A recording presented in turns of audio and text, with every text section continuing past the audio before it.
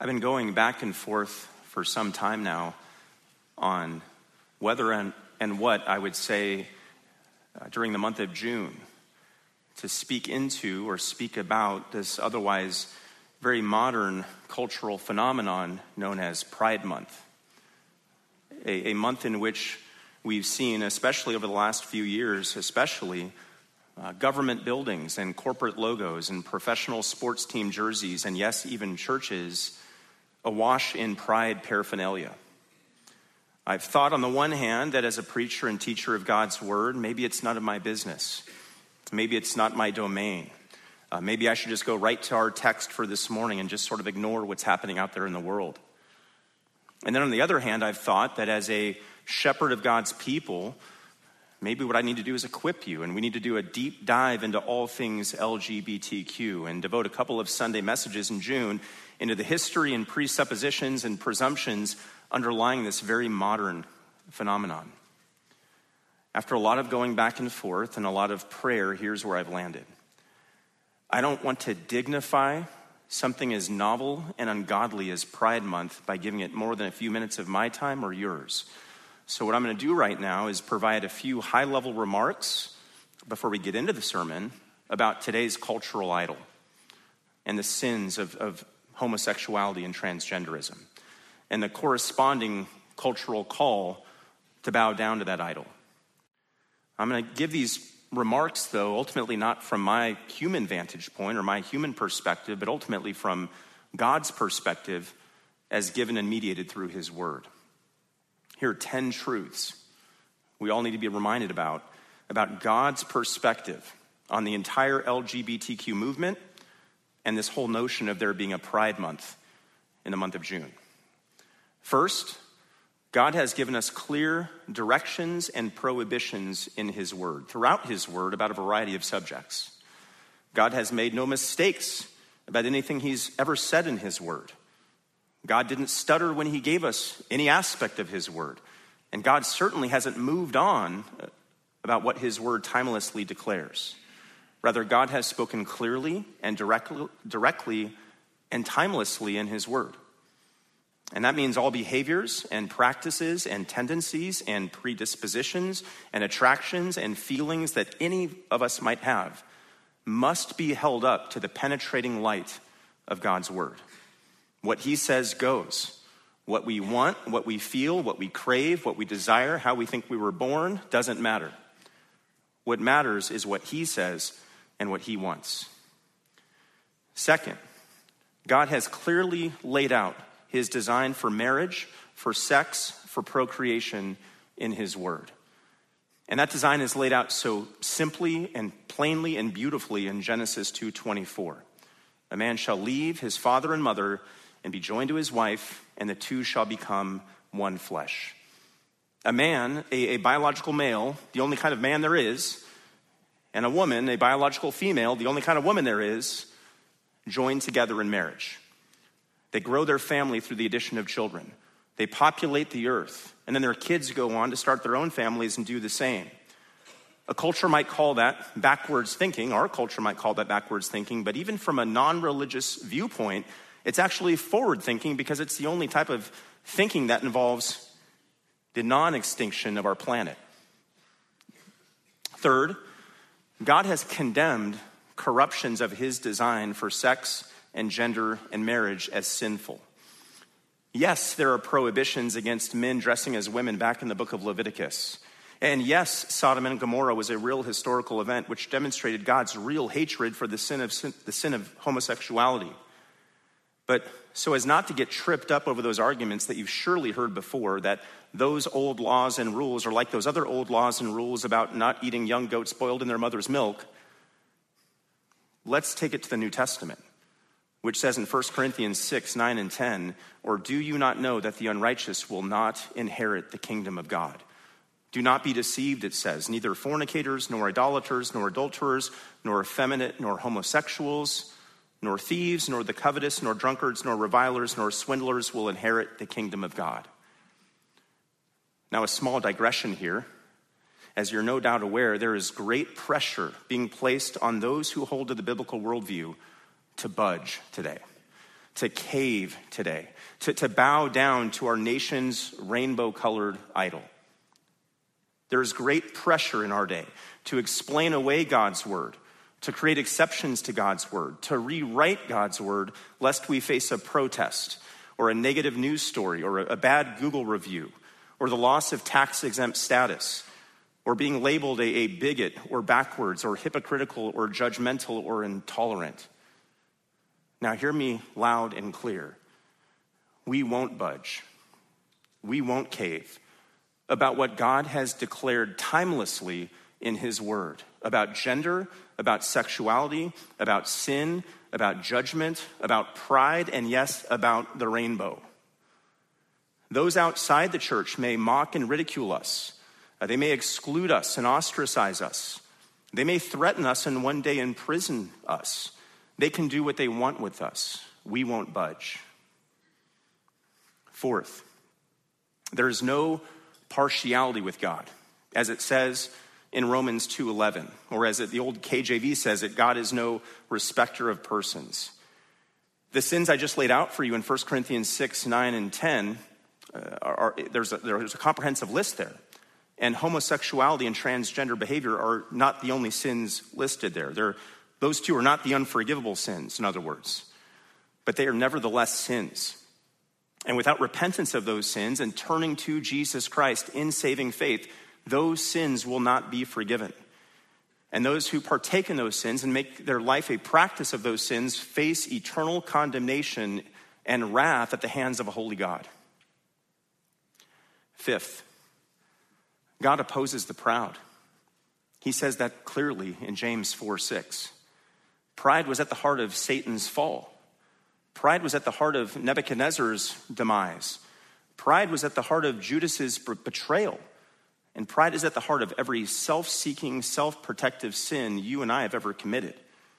Pride is not something to celebrate. Pride is something God himself says he opposes and that we are to repent of. Sixth, God doesn't change. Malachi 3:6, he says, I, the Lord, do not change. Now for the follower of Christ, those who now trust in him and are committed to following in his ways, that truth is a great comfort to us, that he doesn't change.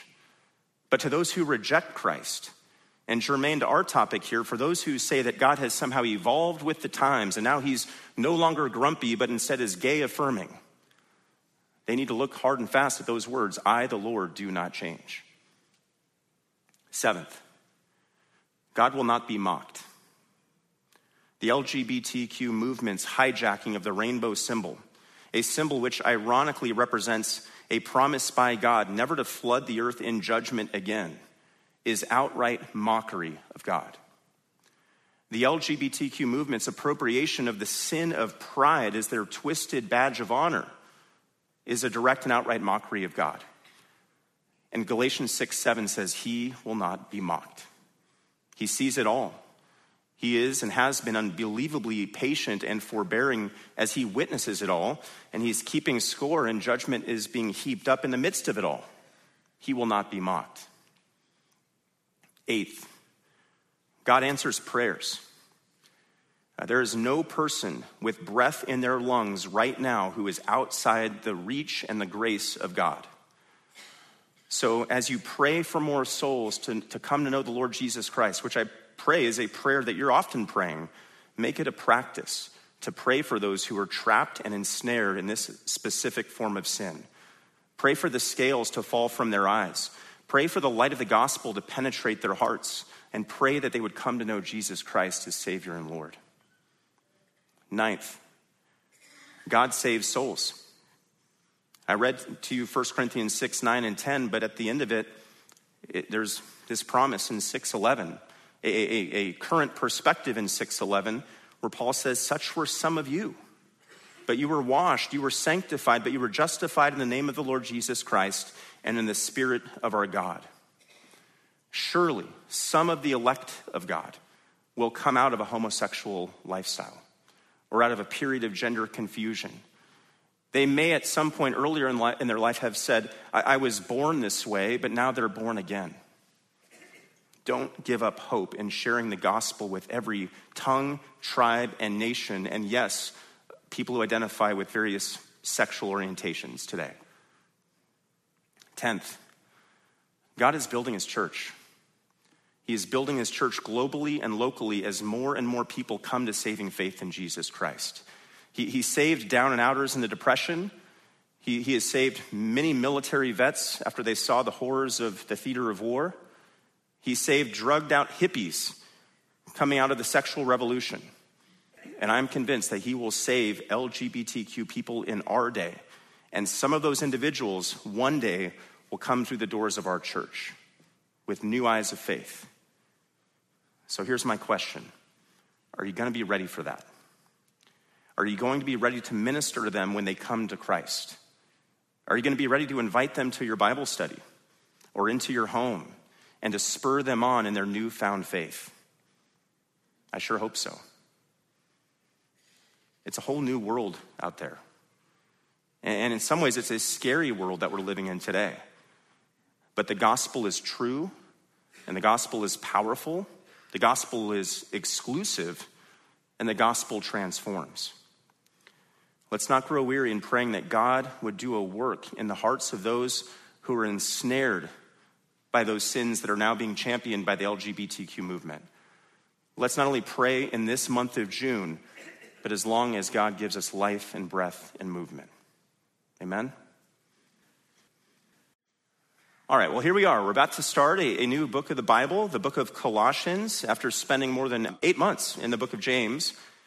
And you may remember a year ago when I started in this role, I shared with you some advice that I received from John MacArthur. I had the privilege of a real brief meeting with him right before we moved here to Nebraska. And in that brief meeting, I did ask Dr. MacArthur for some of his recommendations about what books of the Bible he thinks I should start with in my new ministry here at Indian Hills. When I asked Dr. MacArthur that question, he demurred and he deflected and he gave me this simple 3-word answer. He didn't answer my question. He instead said, give them Christ. Give them Christ.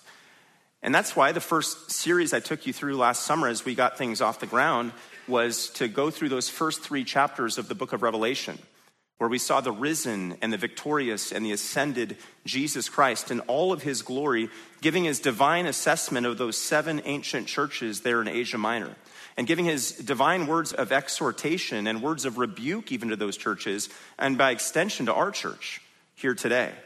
He was exhorting and rebuking them about the various ways they had fallen short of his standards of holiness and purity and devotion and commitment and love for him and for one another. Dr. MacArthur's advice to give them Christ was wrapped in with that study.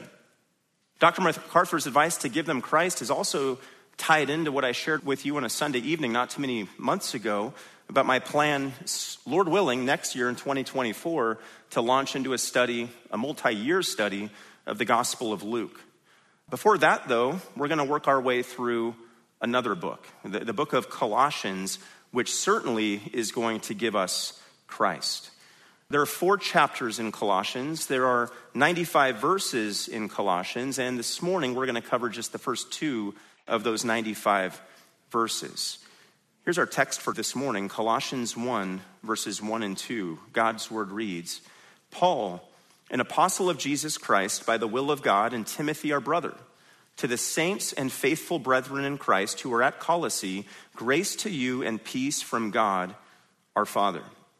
These introductory words to this magnificent letter are loaded with exegetical and theological gold that I'm excited to unpack this morning. This morning, our message with 2 verses has 8 points. You heard that right, 8 points. I won't lay them out all for you right now. I'm gonna lay them out one by one here. We'll get into it right away with our first point, which is the perspective. The perspective. The letter to Colossians starts with these words, Paul, an apostle of Jesus Christ by the will of God. Now in our days, we sign our names at the end of a letter. You know, sincerely Joe, warm regards Jack, blessings Karen. But it all comes at the end of the letter. So sometimes we have to read 3 paragraphs, sometimes we have to read 30 pages before we figure out who the letter is from. That was not the case in the New Testament era. In the days that the New Testament was being written, the writer of the letter, rightly and logically, I would say, would state their identity at the beginning of the letter. So you knew right away who was writing to you. That's what we see here in Colossians. The letter to Colossians begins with the name of its author, Paul. Now, as is common in a sin-cursed world that's marked by its disregard for God and its disregard for his word, a disregard, by the way, that's spilled into various institutions of higher theological learning, there are many liberal scholars and deconstructionists today who are trying to disprove the Pauline authorship of the book of Colossians. I'm not going to bog us down with all of the details about their arguments. I'm just going to say right out front that those arguments are totally uncompelling, exegetically, theologically, and historically. Contrary to those arguments, the arguments of those liberal critical scholars, what we see over and over in the book of Colossians itself and also other biblical and historical sources is that this book was written in human terms by Paul, just as the text says. Now, we can start right away with what Colossians itself says about its authorship. And there are 3 references in this book to Paul being the author of this book. We have our first one here in verse 1, Paul, an apostle of Jesus Christ by the will of God. We have another one down in verse 23 of chapter 1. You're welcome to turn there with me, where it says, if indeed you continue in the faith firmly established and steadfast, and not moved away from the hope of the gospel that you have heard, which was proclaimed in all creation under heaven, and of which I, Paul, was made a minister. And third, we see Paul mentioned all the way in the last verse of this book, Colossians 4:18, where he says, I, Paul, write this greeting with my own hand. Remember my imprisonment, grace be with you. Now, those 3 internal references to Paul ought to be enough for us. They ought to seal the deal on this question of Pauline authorship. But because we do live in an age and we do live in a day in which the scriptures are constantly being assailed and attacked and undermined, I'm going to take it a step further this morning by showing us that not only the internal testimony of Colossians, but the external testimony of other books of the Bible certify that Paul, at least from that human vantage point, did in fact write Colossians. Those 2 other books that confirm this are Ephesians and Philemon. Now, Ephesians and Philemon are both more widely embraced as having been written by Paul. And the connections between those 2 books, Ephesians and Philemon, and our book, Colossians, are undeniable. So if Paul is recognized out there as having authored Ephesians and authored Philemon, there should be no reason that he's not affirmed also as the author of Colossians. Now, regarding this connection between Colossians and its authorship and Ephesians and its authorship, we just have to look at the overall flow of both books. They're both so similar. They have much of the same content. They share much of the same structure. They're both unmistakably Pauline in their flow and their thought and their argumentation. They both have that distinguishing mark of having these theological indicatives at the front end of the book, followed by these practical and imperatival statements at the back end of the book. But even then, you can drill down even further and note other common links. For instance, the link of Tychicus.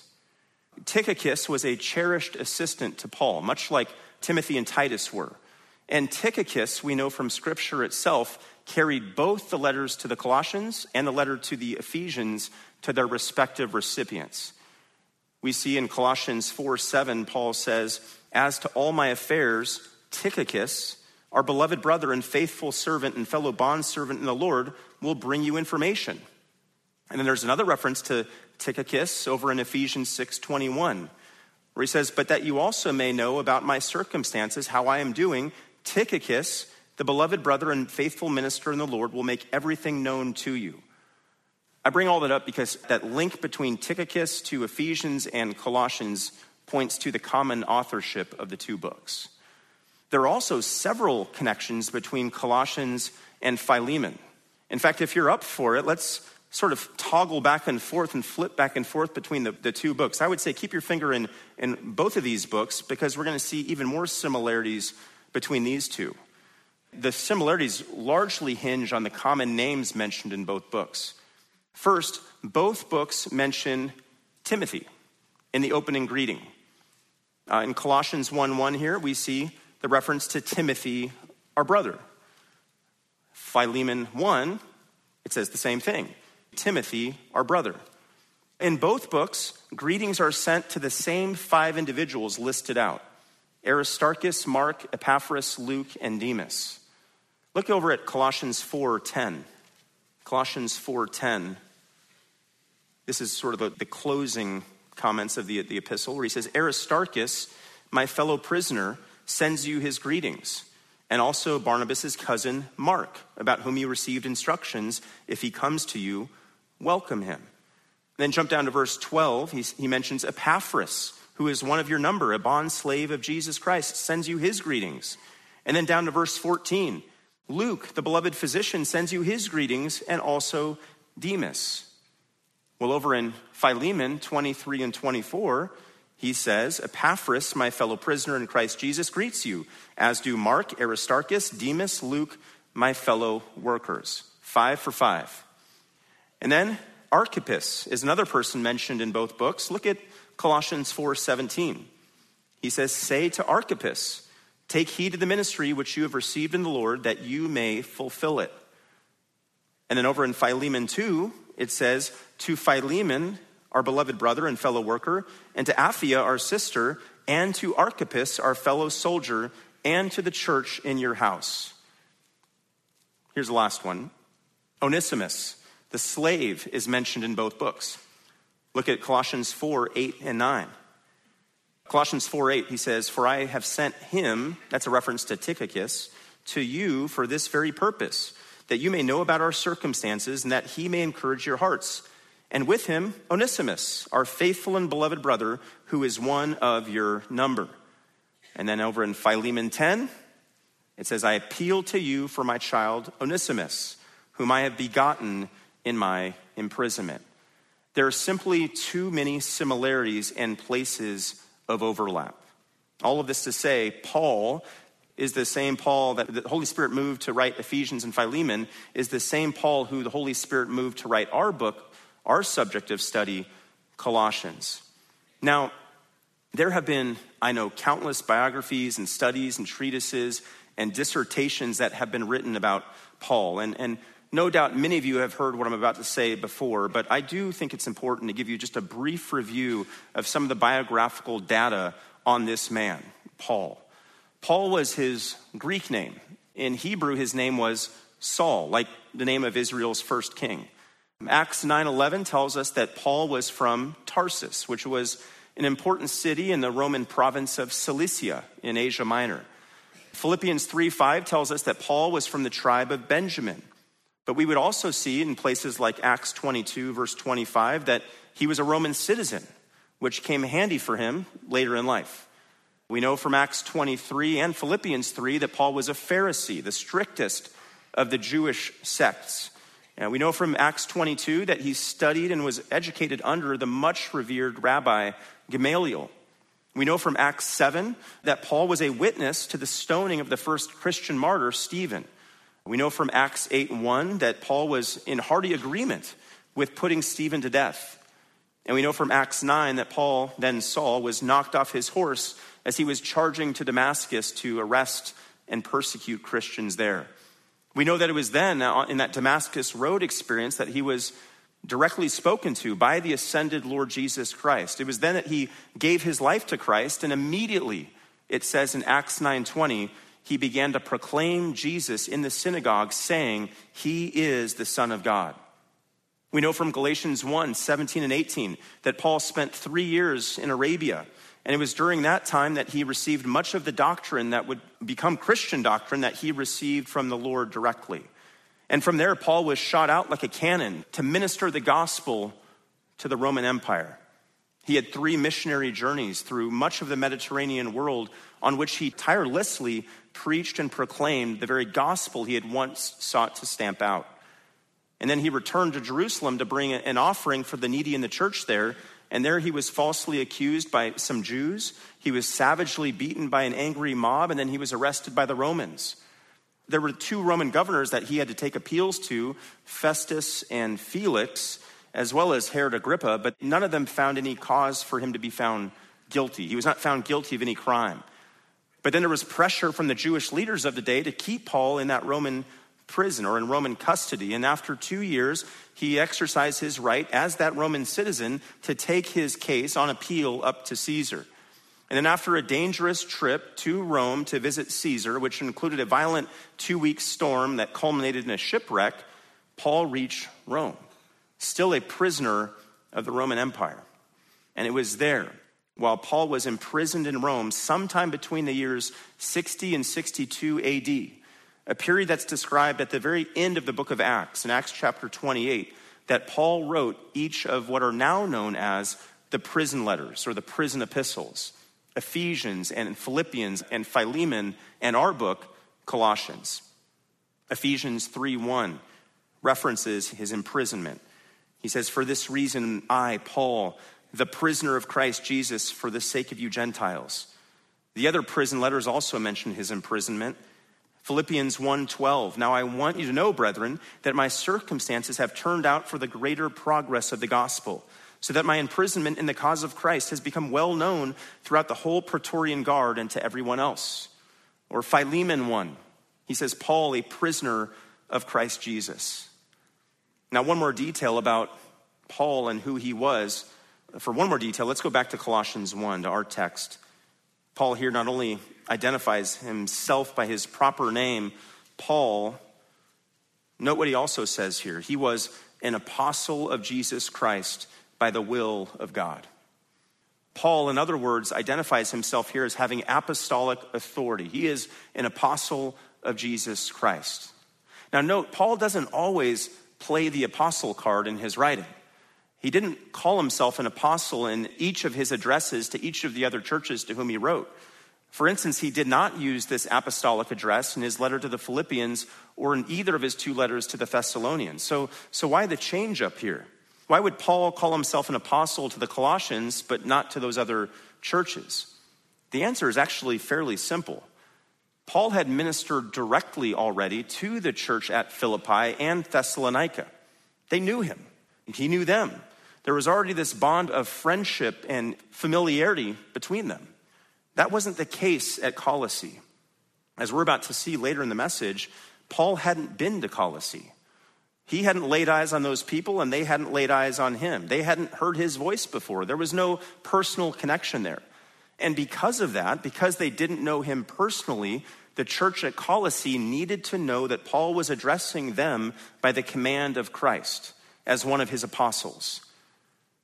Now, by the way, when I say apostles, I don't mean one of those goofy, self-promoting counterfeits who appear on public access TV. I don't mean one of those people who run ads on social media and trade on the name apostle. I'm the apostle Kevin, or I'm the apostle Karen. I'm not talking about that. Those folks that try to feign credibility and to gain followers and frankly to line their pockets on the name apostle. No, what we're talking about here is a true apostle, Paul. Though he wasn't one of the original 12 apostles who was with Christ from the beginning of the Lord's earthly ministry, Paul definitely had valid apostolic credentials. First, he was directly appointed by Christ, as we see from his road to Damascus experience in Acts chapter 9. Second, he did see the risen Christ. He wrote in 1 Corinthians 9:1, "Am I not an apostle? Have I not seen Jesus our Lord?" And Paul did possess special miraculous powers which were given to authenticate the message of the apostles. 2 Corinthians 12:12 says, "The signs of a true apostle were performed among you with all perseverance by signs and wonders and miracles." So, as he addresses the Colossians here, Paul is saying that what he is about to share with them is an authoritative utterance of a divinely appointed mouthpiece of Christ. When the Colossians received this word from Paul, they were to receive these words not as Paul the man, but instead as from Paul the apostle. They were to treat what they received from him not as the mere words of men, but instead what it says in 1 Thessalonians 2:13 as the words of God. Now note, there is no arrogance or high-handedness in what Paul is saying here. Not at all. After identifying himself, look at the text here in Colossians 1:1. as an apostle of Jesus Christ, look at what comes next. He says he is an apostle by the will of God. That's really important. Paul here was recognizing and certifying that his apostolic calling was not due to any innate ability in him or on account of his own sterling intellectual achievements, which he certainly had. Rather, his apostolic call came directly from the God who had chosen him. And it was by the will of God that he was an apostle of Christ Jesus. And we see similar expressions, similar formulations elsewhere in Scripture, which highlight the fact that Paul was not, like what we see today, one of those self-appointed apostles. He was not put into this role by the votes of men. Instead, he was an apostle and became an apostle by the will of God. A few cross references would be Romans 1:1, where he says, Paul, a bondservant of Christ Jesus, called as an apostle, set apart for the gospel of God. Or 1 Timothy 1:1 says, Paul, an apostle of Christ Jesus, according to the commandment of God our Savior and of Christ Jesus, who is our hope. Or Galatians 1:1 says, Paul, an apostle, not sent from men, nor through the agency of man, but through Jesus Christ and God the Father who raised him from the dead. And of course, elsewhere in his writings, Paul recognized directly that all that he had and all that he was, including his status as an apostle, was on account of the grace and mercy of God. 1 Corinthians 15:10, he says, by the grace of God, I am what I am. That's our first point for this morning, the perspective. The perspective, as we've just seen, being Paul's as an apostle. Here's our next heading, our next point, the partnership. Paul continues on in verse 1, after identifying himself as the sender of this letter and referring to himself as an apostle of Jesus Christ by the will of God, he now adds these words, and Timothy, our brother. Now, Timothy, we know, was Paul's co-laborer and beloved son in the faith. And Timothy was originally from Lystra, which was a city in the province of Galatia, also in that general region. And that place, Lystra, was a place that Paul had ministered on 2 of his missionary journeys. Timothy's name meant one who honors God. And Timothy was the blessed recipient of multi-generational instruction in the truth. We know that from 2 Timothy 1:5, where it says, for I am mindful of the sincere faith within you. Paul's addressing Timothy here, which first dwelt in your grandmother Lois and your mother Eunice, and I am sure it is in you as well. And these women, we learn from 2 Timothy 3:15, taught Timothy the Old Testament scriptures from his childhood. 2 Timothy 3:15 says, and from childhood you have known the sacred writings, which are able to give you the wisdom that leads to salvation through faith, which is in Christ Jesus. Paul led Timothy to Christ, perhaps on the first missionary journey he took through Lystra, which is why we see him addressing Timothy in 1 Timothy 1:2 as my true child in the faith and my beloved son. And why we see him calling Timothy in 1 Corinthians 4:17, my beloved and faithful child in the Lord. And when Paul revisited Lystra on his second missionary journey, Paul chose Timothy to accompany him. We see that account given in Acts chapter 16. Verse 1, it says, Paul came also to Derbe and to Lystra, and a disciple was there named Timothy, the son of a Jewish woman who was a believer, but his father was a Greek. And he was well spoken of by the brethren who were in Lystra and Iconium. Paul wanted this man to go with him, and he took him and circumcised him because of the Jews who were in those parts, for they all knew that his father was a Greek. And from there, in Lystra, Timothy would go on to be Paul's disciple and his friend and his co-laborer for the rest of the apostles' life. Timothy ministered with Paul in Berea, in Athens, and Corinth. He accompanied Paul on his trip to Jerusalem. He was with Paul in his first Roman imprisonment, and he went to Philippi after Paul's release there. In fact, here's what Paul had to say of Timothy in his letter to the Philippians. Philippians 2:19, it says, but I hope in the Lord Jesus to send Timothy to you shortly, so that I also may be encouraged when I learn of your condition. For I have no one else of kindred spirit who will genuinely be concerned for your welfare. You know of his proven worth, that he served with me in the furtherance of the gospel like a child serving his father. Therefore, I hope to send him immediately as soon as I see how things go with me." But it wasn't just in Philippians that Paul mentions Timothy. He mentions Timothy frequently in his other letters. I'll just mention a couple. Romans 16:21 says, "Timothy, my fellow worker, greets you." 1 Corinthians 16:10 says, "If Timothy comes, see that he is with you without cause to be afraid, for he is doing the Lord's work, as I also am." And last, 1 Thessalonians 3:2, he says, "We sent Timothy, our brother and God's fellow worker in the gospel of Christ, to strengthen and encourage you as to your faith." Now, by the time Paul wrote his first inspired letter directly to Timothy, that letter being 1 Timothy, near the end of the Apostle Paul's life, Timothy by that point was now serving as a pastor in Ephesus. We see that mentioned in 1 Timothy 1:3, where Paul exhorts Timothy directly as follows. He says, "Remain on at Ephesus so that you may instruct certain men not to teach strange doctrines."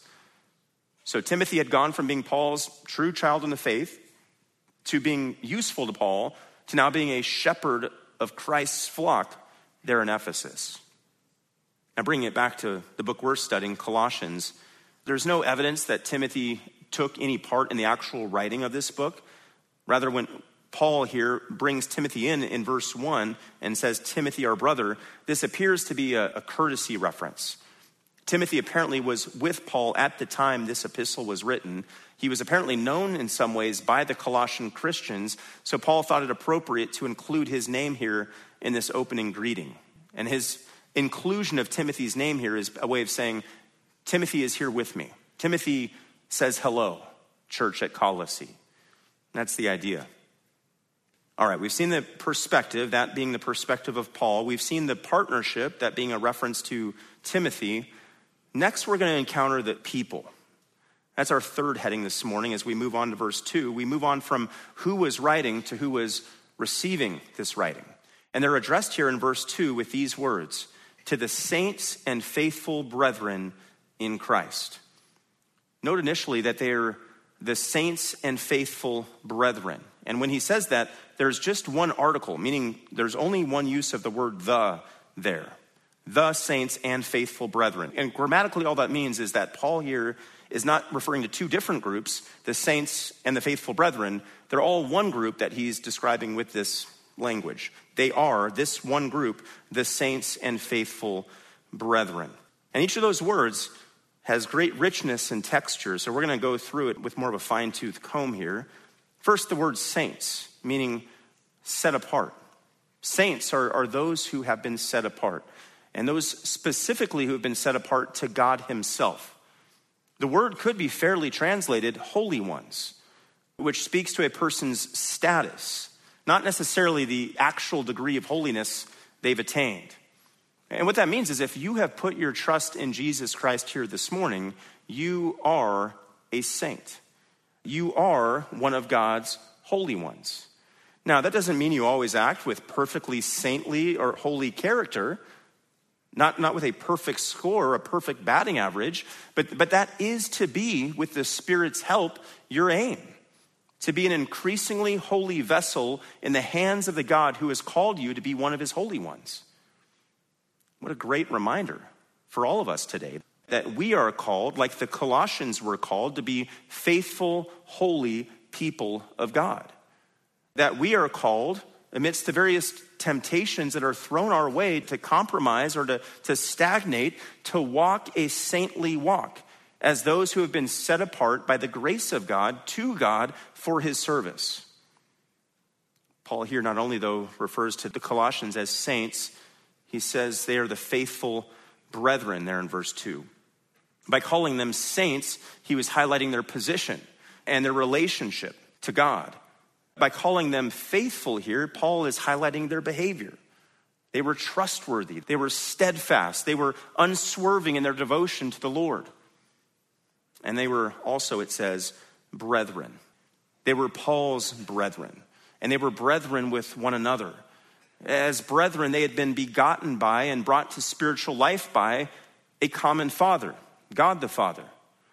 And as brethren, they were bound together through their common identity in Christ, which made them part of one spiritual family. What Paul is doing here by assigning these labels to the Christians here at Colossae is he's calling on them and spurring them on to remain faithful to their high calling. He's encouraging them by reminding them that they are not alone as saints unto God, as brethren to all true people of God, that is, as those who have been made alive together in Christ. But as encouraging as Paul's words to the Colossians would have already been, the reference to them being saints, the reference to them being faithful, the reference to them being brethren, those would have all paled in comparison to what he is about to say in these opening words of address. The words that would have given the Colossian church the greatest spiritual boost are the next couple of words, where Paul reminds them that they are in Christ, that they are faithful brethren in Christ. Throughout his divinely inspired writings, Paul used some form of those words, in the Lord, in whom, in him, in Christ, 164 times. And each time he did so, he was reminding his audience of their spiritual position as those who had trusted in God the Son and had placed their faith in Jesus Christ. Such persons are in Christ in the sense that they are united with Christ. They are joined to him as a limb is joined to the body of which it is a part. And as he identifies his Colossian audience here at the head of this letter as those that are now in Christ, Paul's about to take them throughout this letter, all 4 chapters of Colossians, down the path of reminding them of what being in Christ means and what being in Christ entails. In fact, let's go on that little survey journey together here. We're going to kind of float through the pages of Colossians and be reminded now of what it means to be in Christ. To be in Christ, as it says in Colossians 1:21, is to acknowledge that you were formerly alienated and hostile in mind, engaged in evil deeds. To be in Christ is to acknowledge, as it says in Colossians 2:13, that you were dead in your transgressions and the uncircumcision of your flesh, which is a reference to your old heathen godless ways. To be in Christ is to acknowledge, as it says back in Colossians 1:22, that God has now reconciled you in his, meaning Christ's, fleshly body through death, which is a reference, of course, to Christ's atoning death on the cross. To be in Christ is to acknowledge, as it says in Colossians 1:13, that he rescued you from the domain of darkness and transferred you to the kingdom of his beloved Son. To be in Christ is to acknowledge, as it says in Colossians 1:14, that through Christ we have redemption, the forgiveness of sins.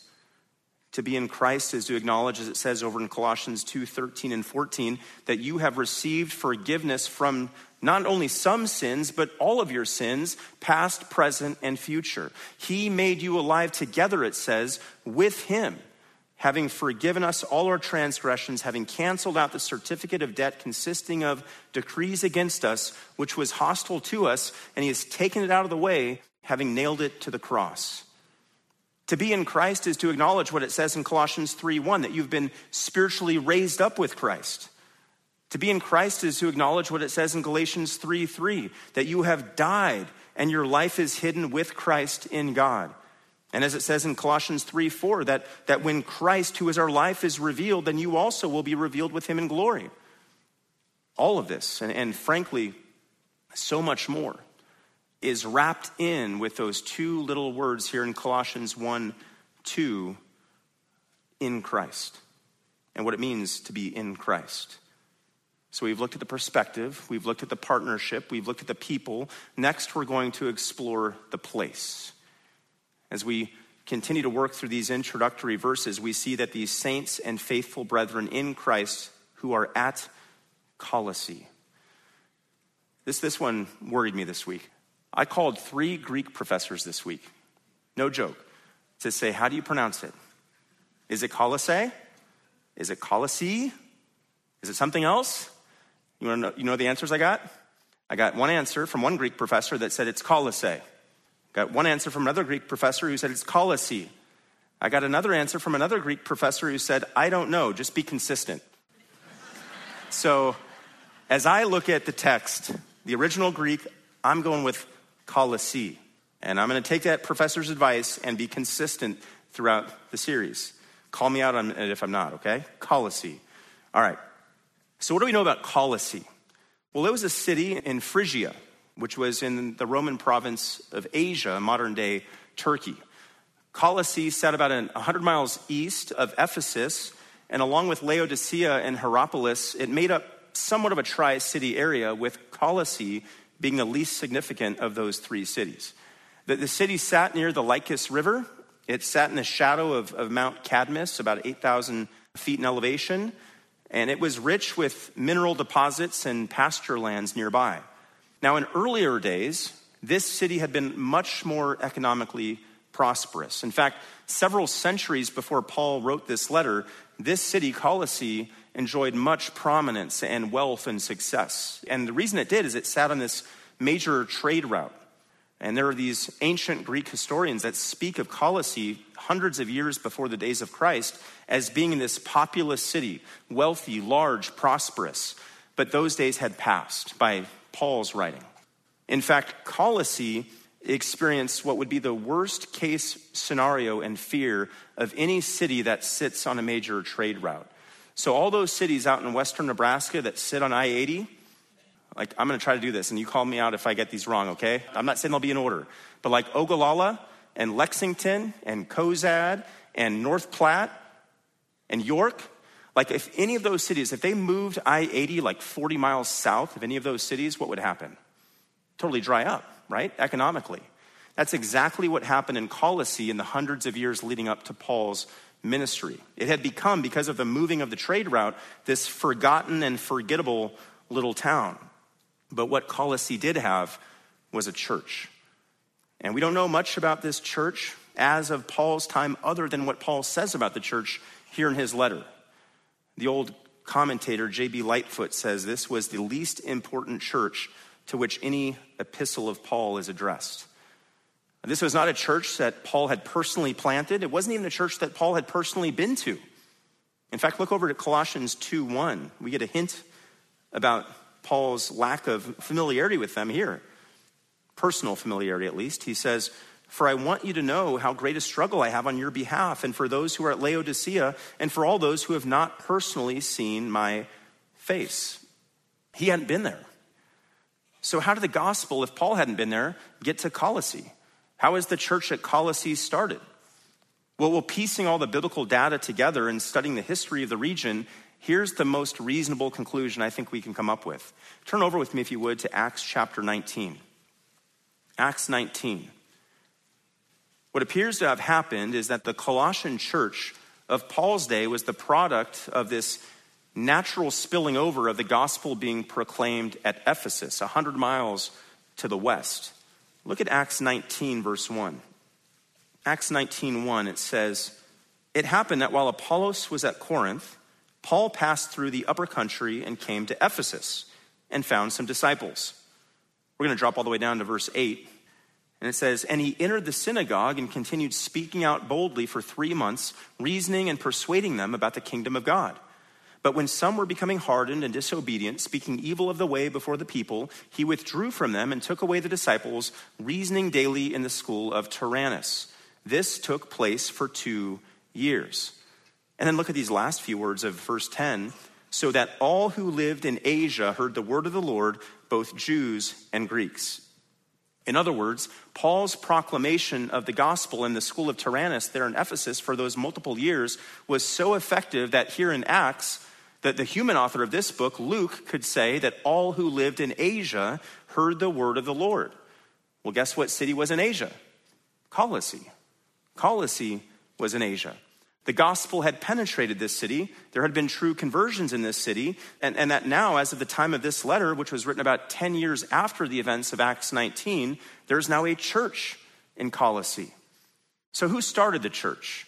If Paul had never been there, who got this church started? The most likely candidate is Epaphras. He's mentioned just a few verses beneath ours for today. Look at Colossians 1:5. We'll pick it up sort of mid-thought here. It says, "Because of the hope laid up for you in heaven, of which you previously heard in the word of truth, the gospel which has come to you, just as in all the world also it is constantly bearing fruit and increasing, even as it has been doing in you also since the day you heard of it and understood the grace of God in truth, just as you learned it from Epaphras, our fellow bondservant who is a faithful servant of Christ on our behalf. So there's a reference to Epaphras. Then you go over to Colossians 4:12, and Paul there refers to Epaphras as being one of your number, meaning one of you, a fellow Colossian. So what appears to have happened is that Epaphras visited Ephesus some years prior while Paul was ministering there in the hall of Tyrannus. Epaphras heard the gospel from the lips of Paul. He got saved there in Ephesus, and then he returned home 100 miles east to Colossae, where he started this church to whom Paul is now writing this letter to the Colossians. And now, fast forward to the time of the writing of Colossians, 60 to 62 AD, Epaphras apparently has now made this 1,300-mile journey from Colossae all the way west to Rome to visit with Paul. Now, he didn't make that journey to visit Paul in prison in Rome to finally give him that handshake he meant to give him 10 years prior, or that holy kiss he meant to give him 10 years prior. He didn't go all the way from Colossae to Rome to bring some Colossian delicacies from the homeland. No. What appears to have happened is that Epaphras came all that way to Rome to advise Paul of some troubling developments that were happening on the homestead there in Colossae at that church. He came to Rome to tell Paul, to advise Paul about a dangerous heresy that was making headway in his church. And Epaphras' journey over to Rome had some real consequences for Epaphras. Because according to Philemon, verse 23, Epaphras himself was then imprisoned alongside Paul in Rome. And because of his imprisonment, Epaphras was actually not the one who was able to deliver the Colossian letter back to his home church in Colossae.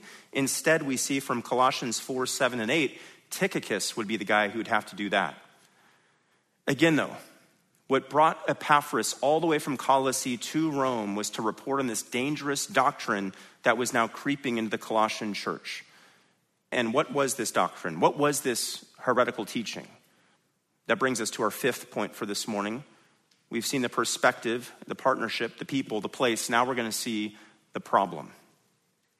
By the time Epaphras visited Paul in Rome, doctrinal error had not only knocked on the door of the church at Colossae, outright heresy had now infiltrated this church. That's what spurred Epaphras on to make this journey. And this heresy we're about to see was multifaceted. It was multidimensional. It had various different dimensions to it that sort of bled into each other, which is why you could call it a kaleidoscopic heresy. We're going to study this heresy in detail when we get to Colossians 2. We'll spend many weeks there, but I think it's important to at least review it here as we get a sense for Paul's motivation in writing the book of Colossians. First, if you'll come with me over to Colossians 2, we're going to kind of go through this piece by piece. This Colossian heresy was rooted in philosophy, as it says in Colossians 2:8. See to it that no one takes you captive through philosophy.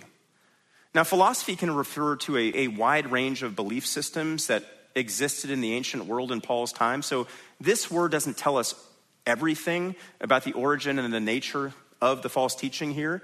But what it does indicate for us is that this was a system of thought.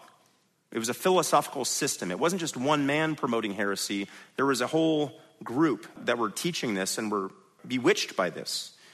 Second, it was causing empty deception, as we see here in verse 8 of chapter 2. See to it that no one takes you captive through philosophy and empty deception. It was taking people away, in other words, from the truth and the purity and the simplicity and the exclusivity of the gospel. Third, this heresy was dependent upon the tradition of men. Also here in verse 8, it says, according to the tradition of men. Jesus, we know from Mark 7, openly denounced the tradition of men as he rebuked the Pharisees. Well, the Colossian heresy was now wrongly elevating tradition of men once again. Fourth, this heresy was advocating regulations we see in verse 16 of chapter 2 about food and drink and festivals and new moons and Sabbath days. In other words, the proponents of the Colossian heresy were now attempting to bring in these early Gentile believers under the old Mosaic standards of food and festivals that applied to Old Testament Israel. Fifth, this heresy was committed to certain ascetic practices involving self-deprivation and self-abasement and self-harm. We see that in verse 18 of chapter 2. Let no one keep defrauding you of your prize by delighting in self-abasement. And more of that is mentioned down in verse 23. Sixth, this heresy was focused on the worship of angels. We see in Colossians 2:18, he mentions, let no one keep defrauding you of your prize by delighting in self-abasement and the worship of the angels.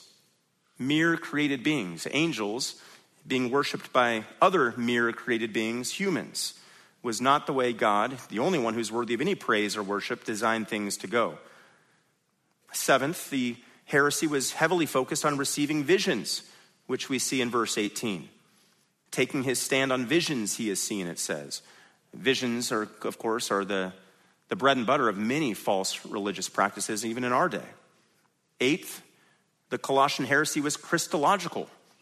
Specifically, it undermined the deity of Christ, which led Paul to say things like he does in Colossians 2:9, for in him all the fullness of deity dwells in bodily form. Ninth, the Colossian heresy, as is true of any false teaching, any heresy, led its followers to lose connection with the head of all things, as Christ is referred to in verse 19 of chapter 2, not holding fast to the head. I only got 13 more of these, okay? I'm kidding. This is the last one. 10th, the Colossian heresy, in the place of a singular or simple and pure devotion to Christ, yoked up its adherents to this restrictive, man-made, legalistic system of rules.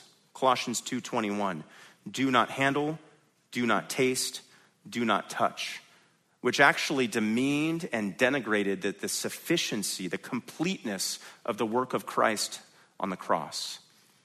It was into this heretical soup that was being served up at Colossae, that all these ingredients were being mixed in. Philosophy and mysticism and asceticism and tradition and legalism. And when they were all mixed together, they were deadly, which is again why Epaphras goes all those miles, goes all that way to get to Rome, to see Paul in prison, to warn him of what was happening here. Now, that's Epaphras' motivation, to get to Rome, to warn Paul of all of this. Now we got to consider, what was Paul's purpose in writing Colossians to begin with in the first place? That brings us to our sixth point this morning, sixth heading, the purpose.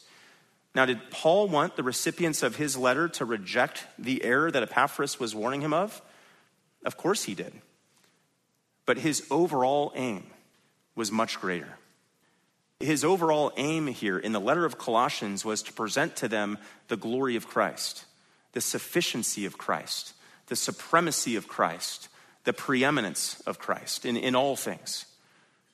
As we work through this amazing book over the next many months, we're going to see, just as Paul designed for his immediate audience to see, that Jesus Christ, our Lord, is preeminent. That is the theme of the entire book of Colossians. Let's do another one of those surveys as we get ready to land the plane this morning of just how Christological this letter is. Again, feel free to turn pages with me as we go through this. Look at Colossians 1:3. God in Colossians 1:3, we'll do this next week, is described as the Father of our Lord Jesus Christ. The Colossians faith in verse 4 is described as being in Christ Jesus. Christ is called God's beloved Son in Colossians 1:13. Colossians 1:27, Paul says, Christ is in you. Colossians 1:28, he says, we proclaim him, admonishing every man and teaching every man with all wisdom, so that we may present every man complete in Christ. In Colossians 2:2, the mystery of God is defined as Christ himself. In Colossians 2:3, Christ is the one in whom are hidden all the treasures of wisdom and knowledge. Colossians 2:5, Paul rejoices to see the Colossians' good discipline and the stability of their faith in Christ. And contrary to the heresy that was infiltrating their church, the believers in Christ in Colossae, Colossians 2:6, were to walk in him, and to continue being built up in him. Since it was through God's power that God raised Christ from the dead, they were made alive, as it says in Colossians 2:13. In Colossians 2:19, they're told that it is by holding on to Christ, the head, that God provides growth to the body. Christ is currently seated at the right hand of God, it says in Colossians 3:1. Our lives, Colossians 3:3, are hidden with Christ in God. Christ is all in all, it says in Colossians 3:11. And so the peace of Christ, Colossians 3:15, is to rule in our hearts. And the word of Christ, Colossians 3:16, is to dwell richly within us. And now whatever we do, Colossians 3:17, in word or deed, we do all in the name of the Lord Jesus, giving thanks through him to God the Father. That includes how we function in our marriages and in our homes and in our workplaces. As we are reminded in Colossians 3:24 that in each of those spheres, it is the Lord Christ whom you serve. And then Paul prayed in Colossians 4:3 that God would open to us a door for the word so that we may speak forth the mystery of Christ. I appreciate what Doug Moo said in his commentary on Colossians. He said, Christology is the theological heart of Colossians, and like the spokes of a wheel, all the other themes of this letter radiate from it. Indeed. That's another way of saying Christ is preeminent.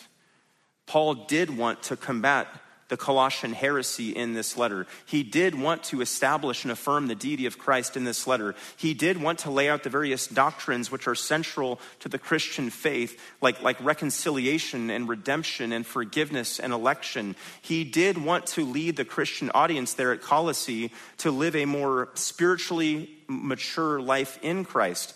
And he did want to advise them about his own state of affairs here in Rome and seek prayers on their behalf. But the main theme, the overarching theme of this whole letter, Paul's purpose in writing the Colossians was to proclaim the preeminence of Christ. With that, we turn to our seventh point this morning, the pairing. Our seventh point this morning is the pairing. And that takes us to the final words here of verse 2, where we see Paul give this familiar greeting, grace to you and peace from God our Father. Now, Paul used a form of that greeting in all 13 of his divinely inspired letters, grace and peace.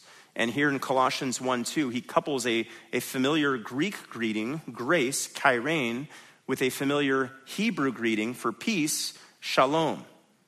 Grace and peace. We'll take the two terms one by one, starting with grace. As one commentator put it, grace is the wellspring of mercies to all sinners. And grace, we know, is foundational to all that we have and all that we are in Christ. Ephesians 2:8, by grace you have been saved through faith. And what about peace?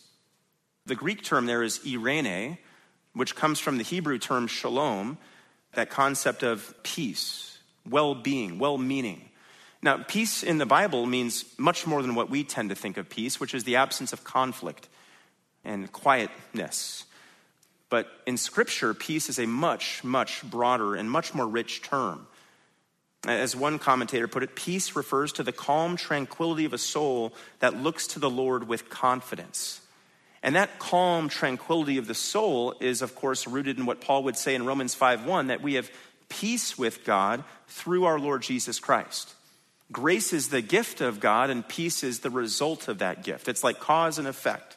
The one who has experienced the grace of God can also experience the peace of God, and Paul joins those terms together here to say grace and peace as a form of greeting. But this greeting is not a mere hello or hi there from Paul. This is actually him stating his desire for them. Really, you could say it's a prayer for them, that they would experience this type of grace and peace as he pairs those two words together. That takes us to our eighth and final point for this morning, the pertinence. The pertinence. That refers to the pertinence of the book that we're going to be studying over the next many months, the book of Colossians, to where we are in life today and the era in which we live. Going back to what Dr. MacArthur said to me many months ago, a year ago now, to give them Christ. There is no more timely book for all of us to consider and study for the next many months than the book of Colossians. I mean, you got to think about it. The church of our day is continually agitated by and plagued with various sources of distraction and worse, false teaching. And those distractions and sources of false teaching tend to take our eyes off Christ.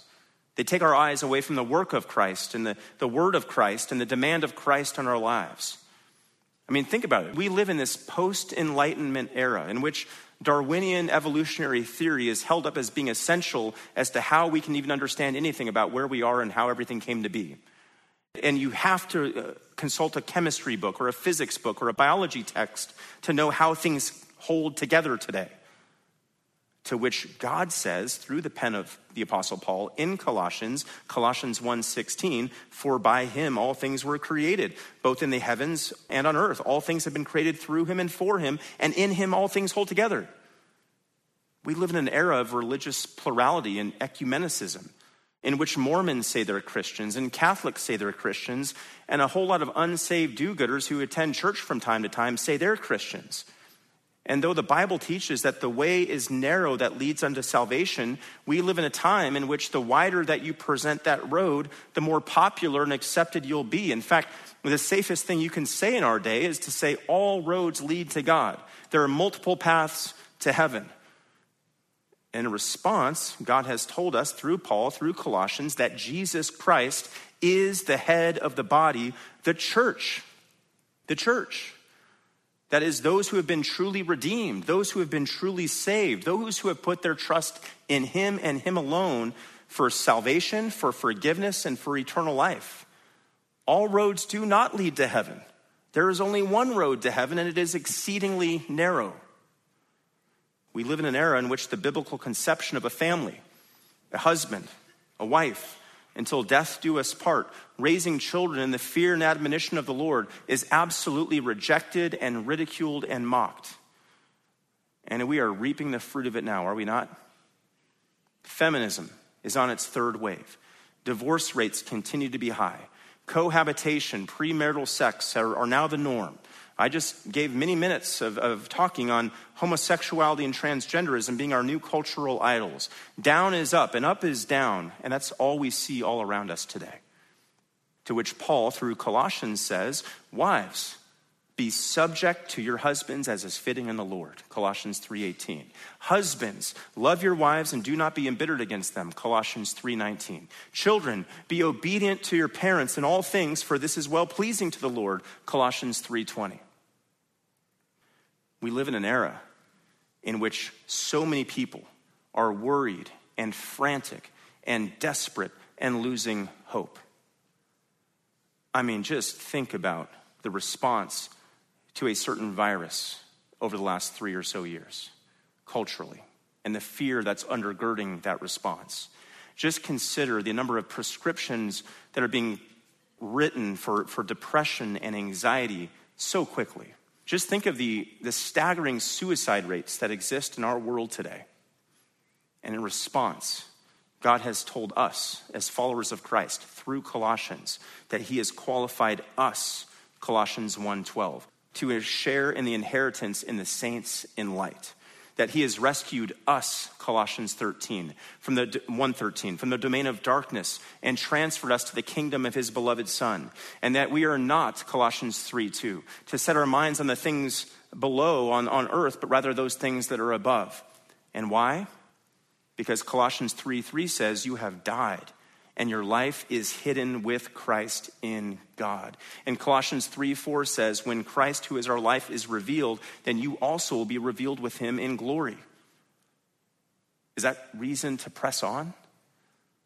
Is that reason to persevere? No question. God wants us, through the book of Colossians, to come back to the centrality of the Lord Jesus Christ, who he is, what he does, what he did for us on the cross, and how we are to live for him. John Wesley once said, thou, O Christ, art all I want. More than all in thee I find. And he was saying what Paul said many years before that in Colossians 3:11. Christ is all and in all. Indeed, he is preeminent. He is worthy of all praise. Let's praise him now. Lord Jesus, thank you so much for this chance we have to learn of your preeminence through the pen of Paul over the many months ahead. Thank you, God, for giving us your word. Thank you for its power, its clarity, its effect, its truth, its sufficiency. Thank you for the patience of everybody here in a warm room and a long message to sit through this and learn from your word what you have declared timelessly and perfectly about the supremacy and the preeminence of Christ.